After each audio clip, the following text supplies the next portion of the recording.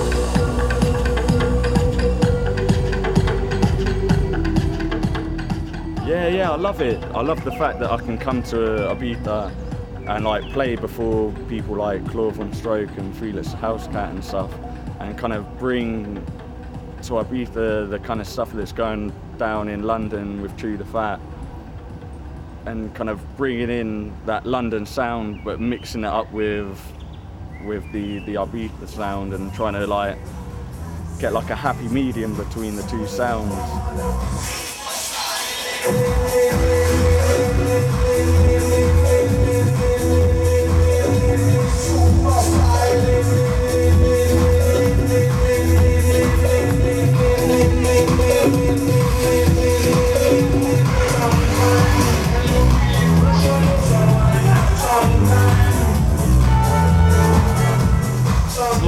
I thought it would be more thongs and glow sticks actually, but I prepared for the worst maybe.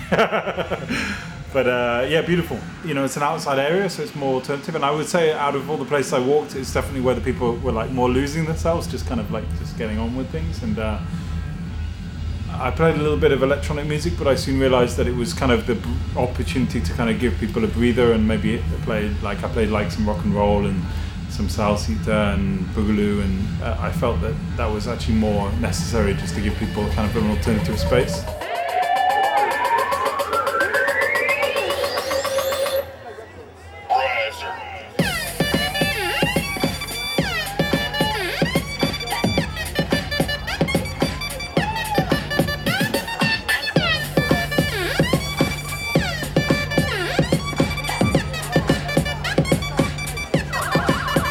Mm-hmm.